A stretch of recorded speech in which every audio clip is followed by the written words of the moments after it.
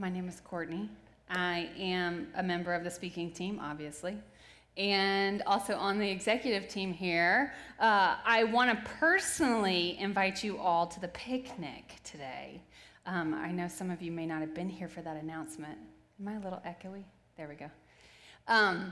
But the picnic, our church picnics are awesome.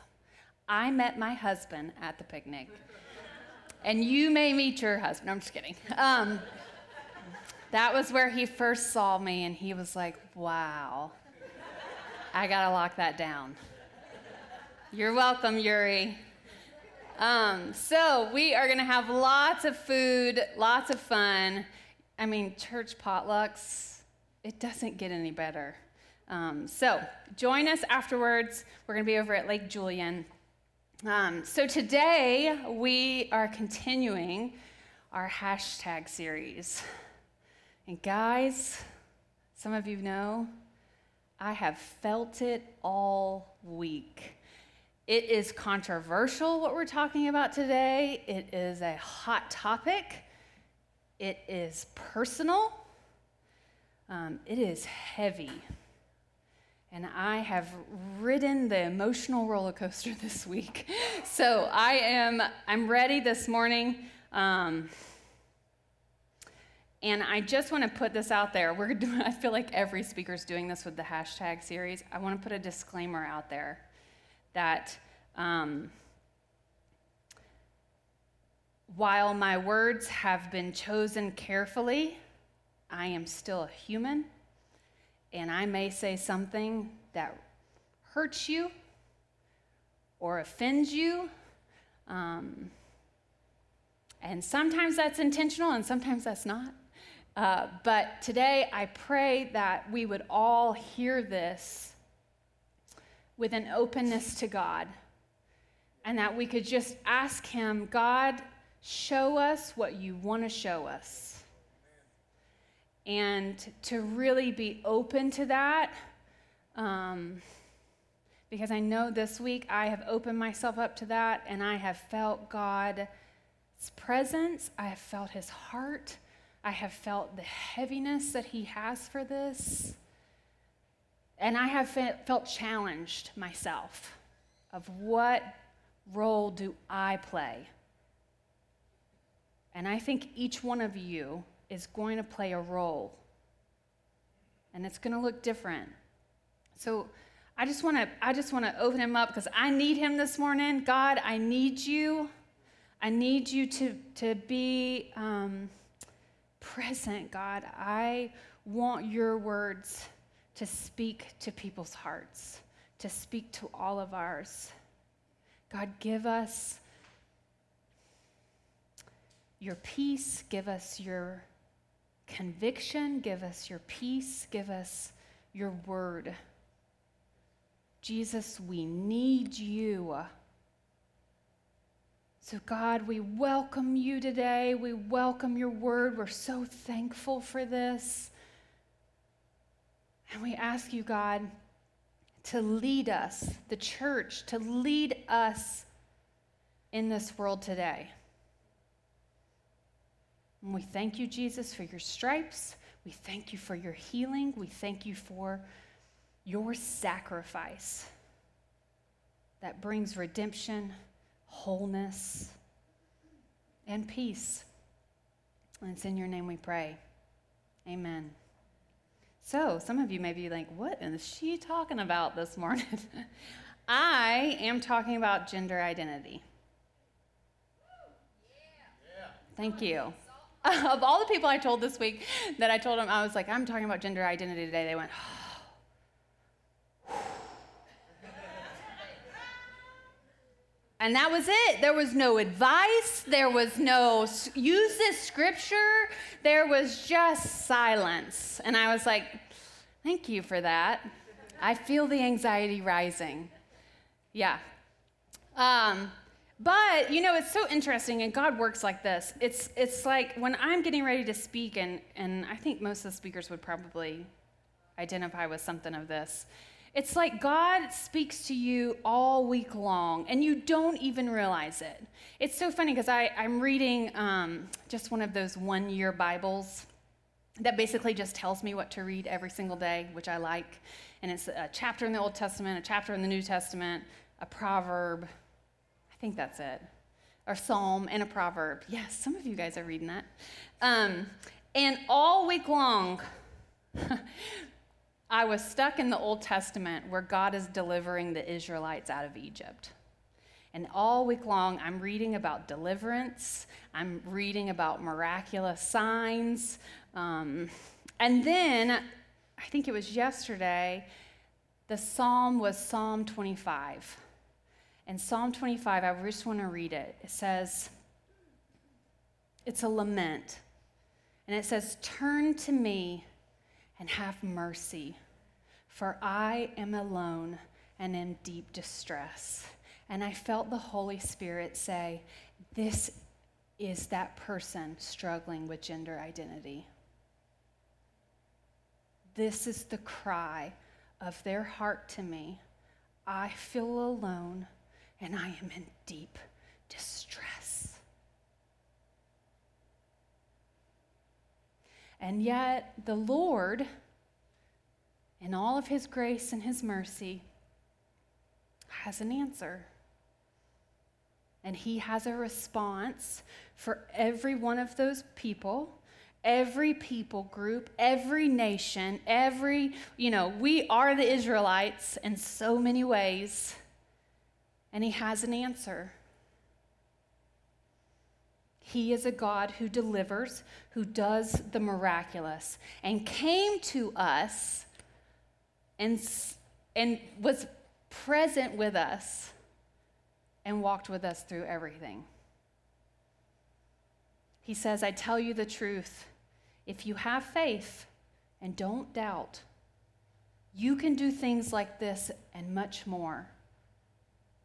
You can even say to this mountain, may you be lifted up and thrown into the sea, and it will happen. You can pray for anything, and if you have faith, you will receive it. That's a promise. Woo! You guys should be like, yeah! All right, that is good news. What a great promise. So, all right. This is what was boggling my mind all week long. How do I say all the things and not say all the things today? So I'm going to kind of divide us up into 3 parts. And this is just how my brain works. I need it to be logical and organized. We're going to start with the origins. We're going to look at the scriptures. And then why is this even important to the church? What should be our response? I like practical. So gender identity, gender dysphoria, biological sex, we're going to be using a lot of different terms. I am going to try my best to define those terms, but language is ever changing in our society. It's probably changing as I'm up here. And so I may not do a good job on it, and that's okay. I am human. But there's a lot of language around this, and you can get lost. So I want to start with gender identity. Gosh, this is throughout Scripture. It's a human need to have identity, to know who we are, to know our purpose. And identity is really more important than ever right now. Our world is in continual crisis. I know that that's not new. I know that we say that every generation we are in crisis. But it really does feel like crisis, right? Like it's one crisis after another.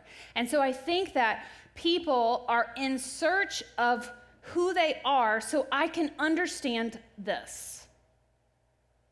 Because if I don't understand who I am, I'm a little lost. I'm going to get in the midst of the chaos and be lost. And so we are constantly searching for identity, and identity is in the heart of the gospel. It is important. And it needs to be a conversation that the church is having. So who are we as individuals? Who are we as men and women? Who are we as the church? This is an important conversation. We sat around for the speaking team and we were like, okay, we're going to do this hashtags series. What are the scariest topics we can bring up to the speakers? And gender identity was up at the top of the list because it is hot right now. It has become heated. And I know as a Christian, it is something that I have grappled with myself, not in that firsthand experience, but how do I articulate my beliefs as a Christian and balance empathy for this person? And to value that experience, to value who they are. And in today's culture, man, words are powerful. Personal experience are powerful. There's reasons we have terms like cancel culture. How many of you guys have heard of cancel culture? Cancel culture, for those of you that are maybe not familiar, is a modern form of ostracism. You say something I don't like, I step back, I remove all support, I call you out, I rally other people against you, I cancel you. And we are seeing its ripple effects throughout our culture. This is affecting people professionally. This is affecting people personally. It's a dangerous environment because it is volatile. And it's super subjective. Super subjective. Truth is relevant. And gender identity is one of those topics that will get you canceled.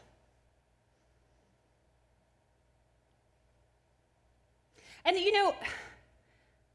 I'm always looking for the good in things too.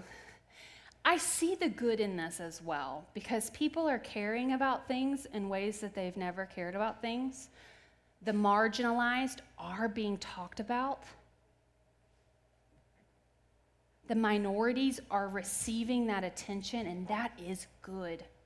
We are standing up for injustice and saying, that's wrong. That is a good thing. That is a part of the heart of God. However, when anything swings into an extreme, there is a downside. Supportive opinions are the only ones welcomed and affirmed. If you are not supportive of my subjective truth, cancel.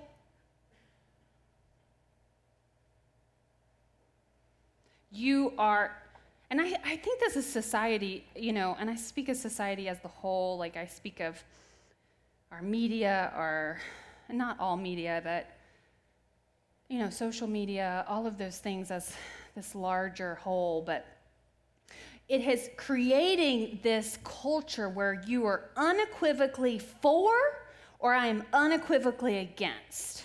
It is polarizing. It is divisive. And this is not God. There is no middle ground anymore. There's no compromise. There's no conversation. There's no discussion of ideas without putting my identity on those opinions. Personally, I don't like sides unless it's the winning side, and I do like those sides. But this is not something where there is a winning side because we all lose. I also don't like people telling me what I can talk about and what I can't talk about. And I assume I'm not the only one in the room that feels that way. It's hard to win in this debate, this dichotomy that we've created.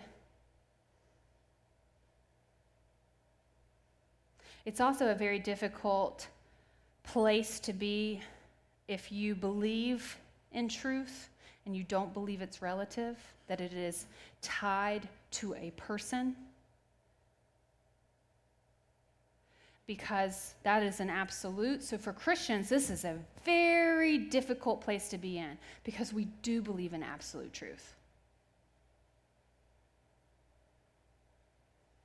And expressing truth and love, you always hear that saying, expressing truth.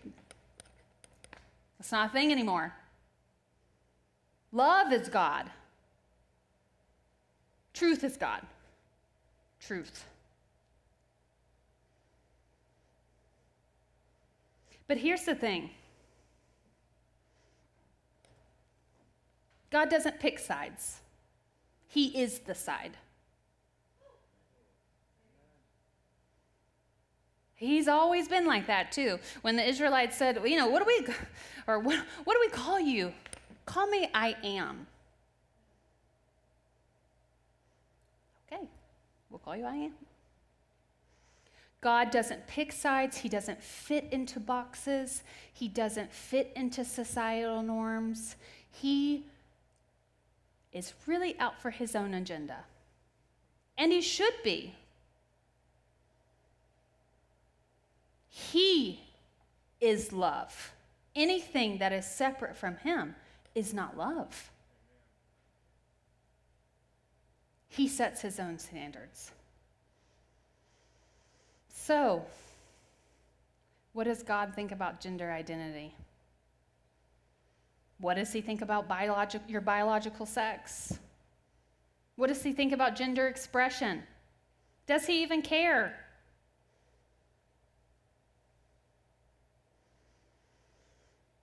So, okay, I'm going to attempt to define this term. I've said I was going to do it, but I'm going to do it now. Gender identity. Today's world says that gender identity does not always align with biological sex. In today's mainstream narrative, gender identity is complex. It is no longer binary, meaning male or female, but rather it's seen as a continuum, a spectrum. Some people may identify as more male on that spectrum than someone else, or more female, or maybe neither, in that middle of that neutral. Gender is fluid and unique to that person. And this is really why it's hard to question or maybe disagree or even have a conversation about, because you get to decide. How can I have any opinion about you and your experience? I think of it sometimes too when people are like, oh, I heard from God and God said this. Well, I can't really argue with that unless it's like really not biblical, because it's the trump card. It's the God card. That's what I call it. You just took out the God card. Okay, well, I don't know what to say to that, unless God's maybe told me differently. But experience is the trump card. Personal experience. Well, that wasn't my experience. Trump card. Okay, well, I don't really know what else to say to that. This is where those conversations go. Because for someone to express disapproval or question, even ask questions about it, from that societal narrative, you're questioning my personhood. And who are you to do that? But I see questioning as part of our humanity. We question. That's just what we do. We are, created with intelligence, some of us more than others. But questions is how we get to truth. It's how we, discover things. Questions are good.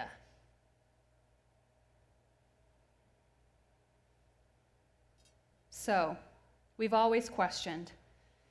This is part of who we are.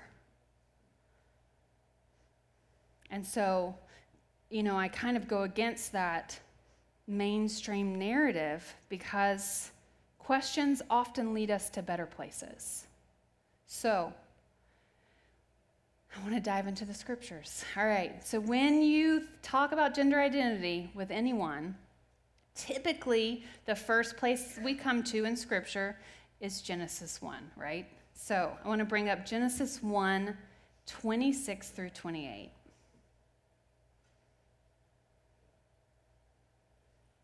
I'm going to be reading in the New Living. I know that's a pain, but they don't have the New Living. This is New International. But New Living just feels very like a conversation to me. So you can follow along.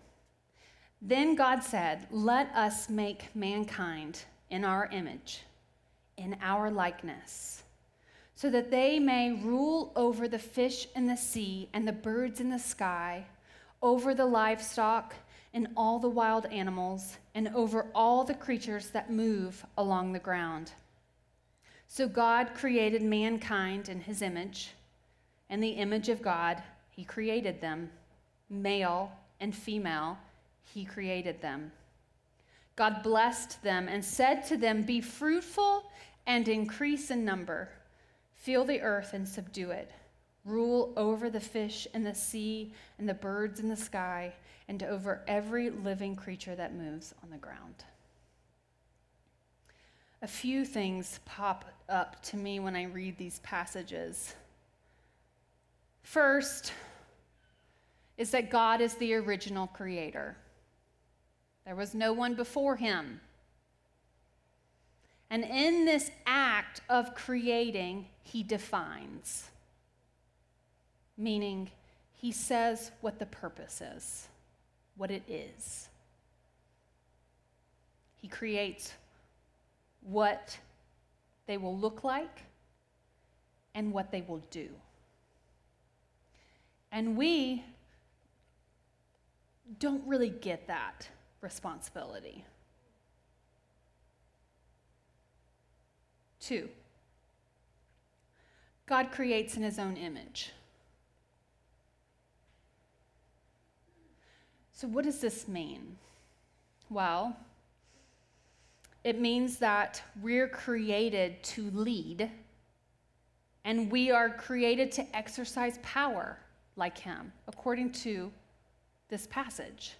Now, we're created in his likeness, yet we are not God. The way I think about this is, I look like my mother, but I don't have to make the same choices she does. I can't change so that I look like Kim. I'm in her likeness.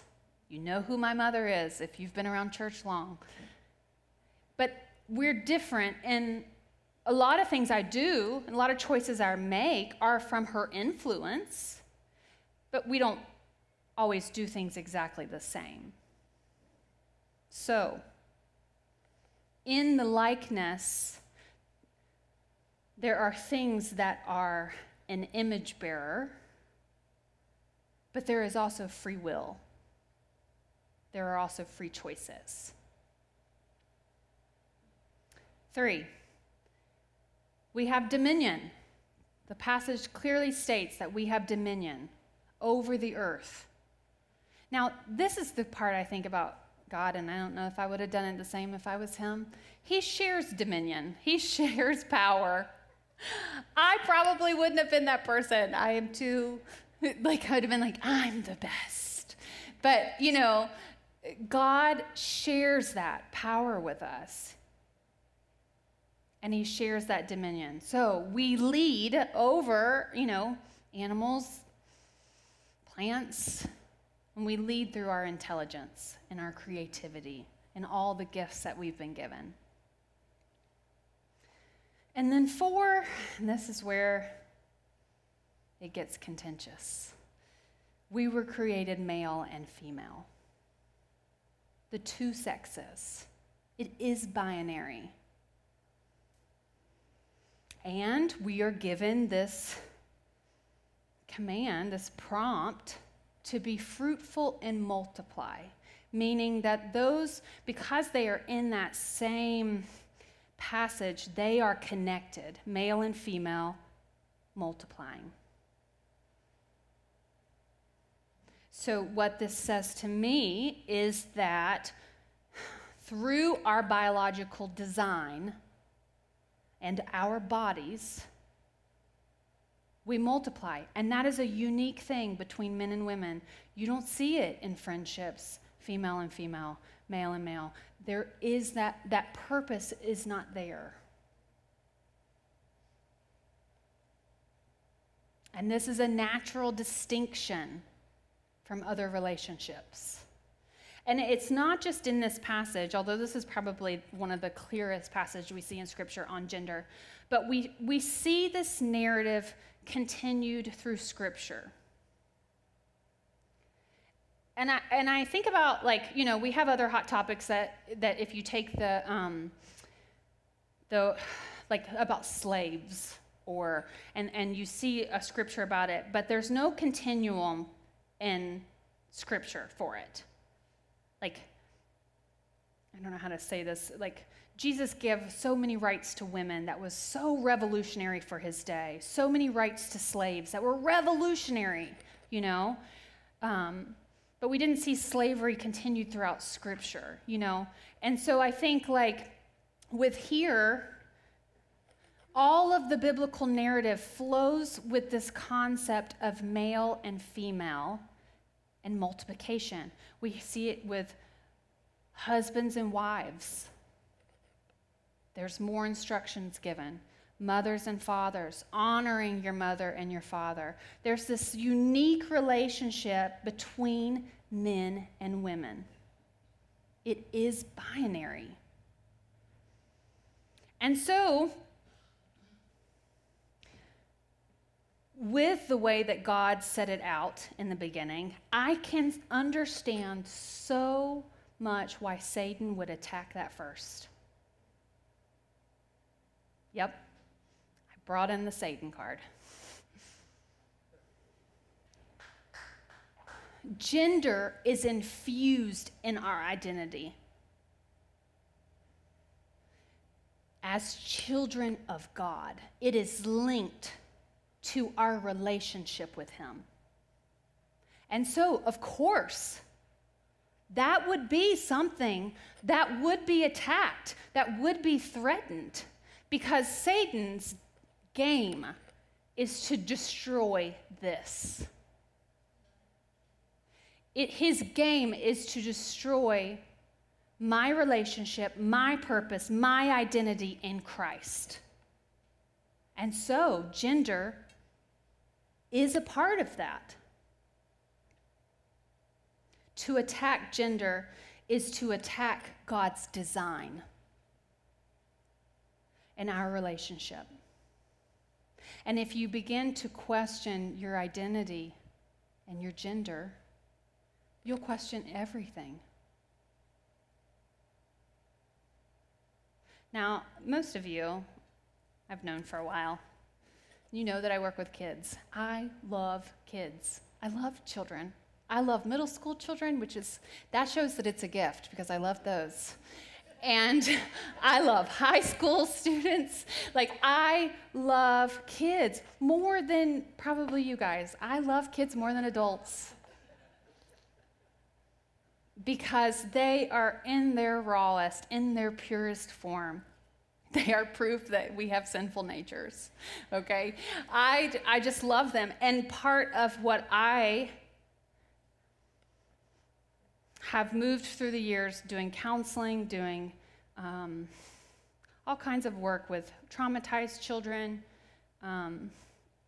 hearing awful, awful, awful things. My heart is for every child to feel loved and valued, and that they have a purpose.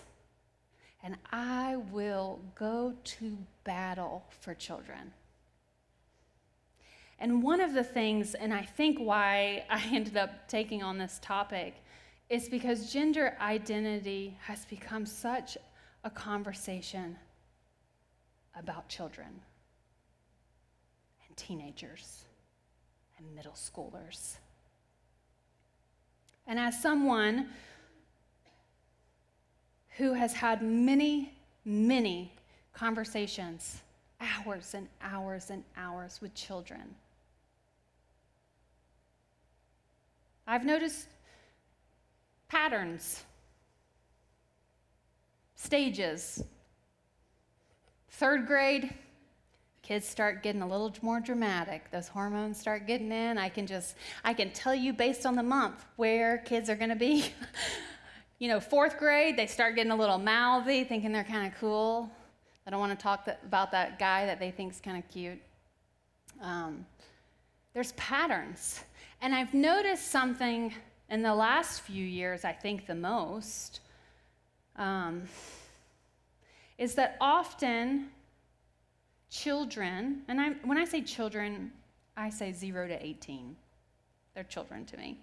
Children that have come from trauma, that have had a traumatic experience, that have had wounds, or maybe a parent that wasn't where they needed to be for a variety of reasons, or just a child that had that lower self-esteem and needed to be a part of something.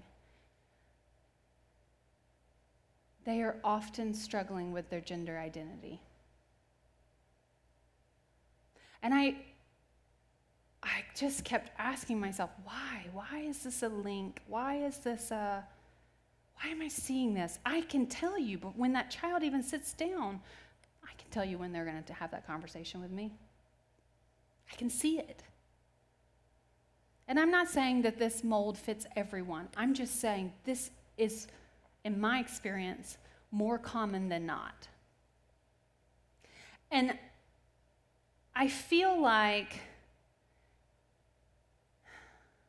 that when you have experienced those things, maybe it's trauma, maybe it's abuse, maybe it's anything that was not intended for that person, you struggle with your identity. You struggle with your purpose. You question, God, why did you let that happen? I struggle with his identity. And so along that path, Satan comes in. And while somebody's trying to gather the pieces of their life, he says, maybe you aren't that. Maybe that you were never supposed to be that. Don't you feel uncomfortable in your body? Don't you feel uncomfortable? And it's sin. We live in a fallen world. Bad things happen to good people. And so sin creeps in. And I don't think that it's a conscious choice all the time with these kids that are struggling with this. But we are seeing, and research is backing it up, groups of girls, young girls, all deciding together that they no longer identify as girls. All of them? That makes me question, what is going on here? But it is people that are looking for an end to pain. They're looking for purpose. They're looking for someone to tell me who I am.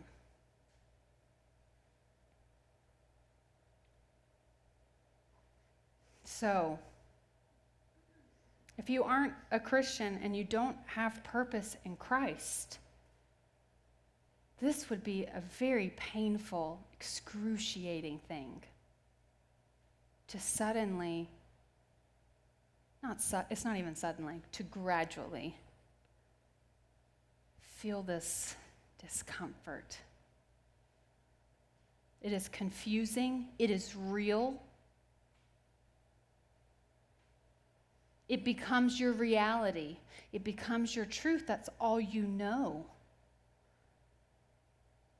And then the world comes in and says, good job, yes. Affirm, affirm, affirm. Instead of saying, what happened? Tell me your story. I want to hear about your relationship with your parents. Tell me about that experience. Instead, it says, all right. And that person runs further into it. And this is where I feel so passionately that we as the church have to be the unpopular ones and say, that's not what God intended. He didn't intend for that trauma to impact you that way. He didn't intend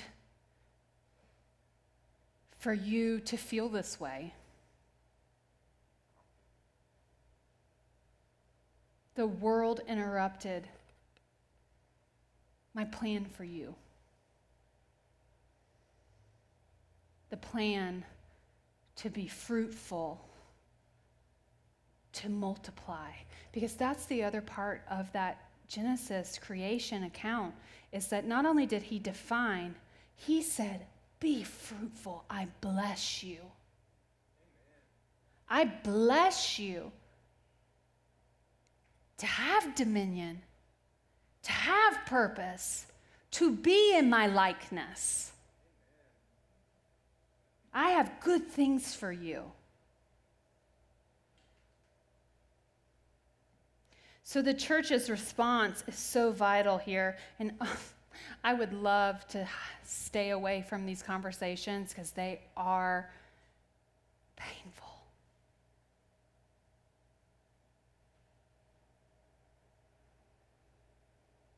We can't say, well, God said male and female. I don't know why you're struggling with that. I'll be praying for you. We can't say that. But I also can't say, yes, you be you, you do you. No, that's not biblical. That's not scriptural. No. So our response has to be somewhere in the middle. Helena and I hung out the other day, and we were talking about how that we ask questions all the time, like to people. I mean, I think once you're a counselor, you're just like, there's no conversation that's off topic for me. Like, I'm just going to go real in deep, and sometimes that's appropriate, sometimes it's not. But we ask a lot of questions, and as a result, I mean, and Elena could probably say this too, people just open up. I mean, sometimes I'm like, I just said, how was your day? And you're telling me about your childhood trauma. I don't know. I want to hear that. I want to be there for you. But people want to tell their stories. They want to have someone ask because it shows care. It shows that you care about my story. And we all have them. And when you ask questions about people's stories, you have a context. You have a context for their choices, their decisions, the way they do things. It's like, oh, I get that. I'm a lot more forgiving when I know people's context. I'm like, oh, you're like me. You say awful things when you're uncomfortable because of this. I get it.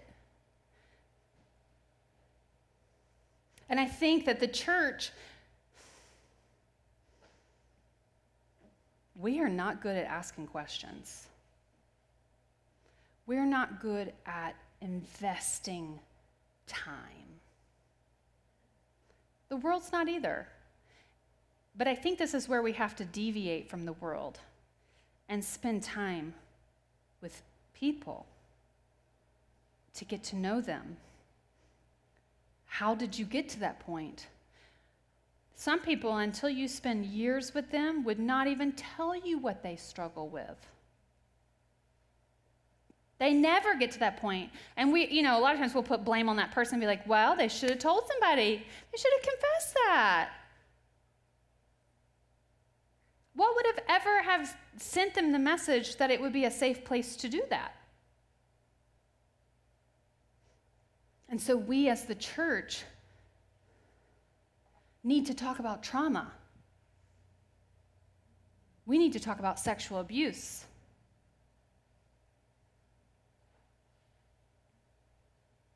We need to talk about gender identity. Scripture is only important when it is in the context of relationship. That Bible means nothing to you unless you have a relationship with God. And even when you have a relationship with God, until you go really deep with Him, Scripture doesn't mean as much. And so when we're spouting off these scriptures to people, but we don't have relationship with them, they don't get why the scriptures say those things the way they do. The scripture seems judgmental, it seems harsh, and the opposite, the world's response, seems a lot better. They are always affirming. They're always welcoming. The church just tells me the things I'm doing wrong. So I'm going to run to this. This is better. These people are fun. And this is why we have to invest in people, invest in their stories, become a part of their lives. It is only through our relationships that we can bring the hope of Jesus. The second passage that's often talked about in this debate is the Galatians 3 chapter. I'm going to read a little bit of it. Paul says, and he's been talking for a little while, and now he's coming to this point, but, "For you are all children of God through faith in Christ Jesus. And all who have been united with Christ in baptism have put on Christ like putting on new clothes. There is no longer Jew or Gentile, slave or free, male or female. For you are all one in Christ Jesus. And now that you belong to Christ, you are the true children of Abraham. You are his heirs, and God's promise to Abraham belongs to you." Relationship. Christianity is all about relationship. We say it over and over and over because we keep treating it like religion. All of our experiences are to be brought to Jesus. This is why Jesus is so revolutionary, because, here we have the Genesis account where he says male and female, multiply. And then later, Paul's like, no, there's neither male nor female in Christ. But that doesn't mean that those things are eliminated. It means that Jesus says, your cultural experiences, I'm bigger. Your gender, bigger. Your trauma, bigger.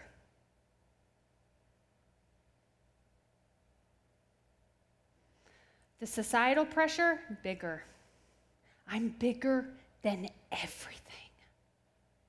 And in me, you come in me, I gather you into me, and now you are in me. You have put on new clothes. And the struggles, the questions, are then taken under the authority of Christ. And he brings healing. He brings freedom.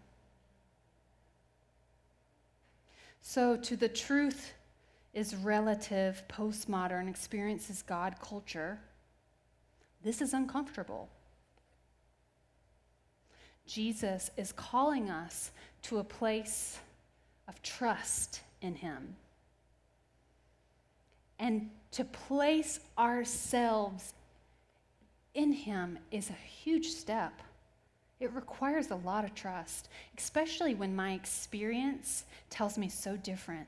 My feelings tell me so differently. My everything tells me so differently than what he is saying. And that is where gender dysphoria, gender identity, gender confusion, it is real. But it is subject to the person of Jesus Christ. So instead of being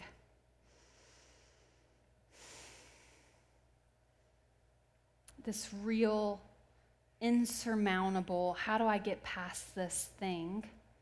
Perhaps gender identity gets shrunk to the size that it should be.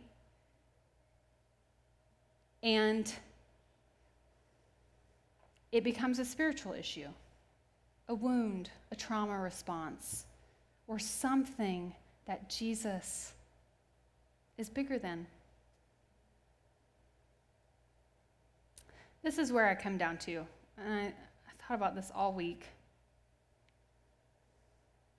We are all trying to figure out who we are. I know that I have Christ inside me, but I still am walking that out. What does that look like on my day-to-day? And Jesus keeps telling us to fix our eyes on him, to continue to commit to him. But I also want to say that, not only does he give us this new identity in him when we submit our lives to him, he gives us his power as well. And this is where the difference is. I don't just have to hope that God heals me. I get to play an active part in the healing. Because if Psalm 25 is correct, my identity in Christ can now rise up and say, mountain, move. Confusion, move. Trauma, get out of here. You have no power under the person of Jesus Christ. Because I am no longer Courtney, but Christ and Courtney. I'm like a superhero now.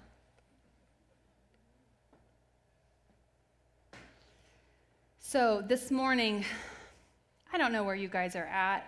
I mean, this week I wasn't even sure where I was at. Not that I didn't know the truth. It's just how do I balance all of this? And what role am I to play? And so I just want to pray, honestly, that God would speak to each one of your hearts on this. Because you're going to know someone that's struggling with it, or you are that person. And what should be your response as Christ in you to yourself or to someone else? And how do we tap into that power that moves mountains?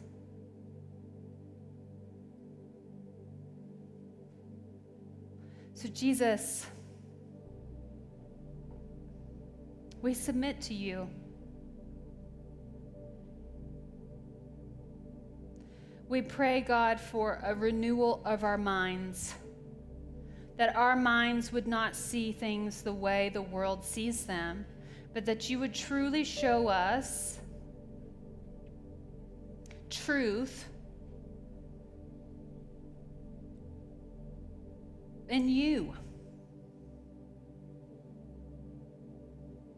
God, I pray for our hearts to be soft to this. It is a real struggle. But I pray for freedom in the name of Jesus to set people free. that you would bring them into their purpose, into their identity in Christ, their purpose, that you would bless them to be fruitful, to multiply for your glory. God, bring down experience as this God that we serve. That is idolatry. Heal our nation, God. Bring us into this closer relationship with you, where we are truth bearers, where we are image bearers for you.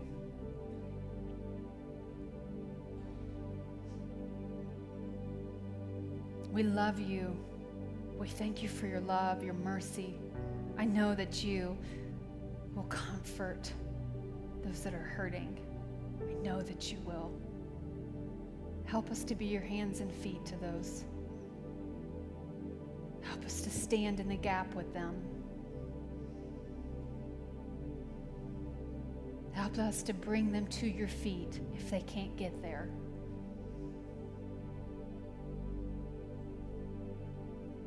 May you be glorified.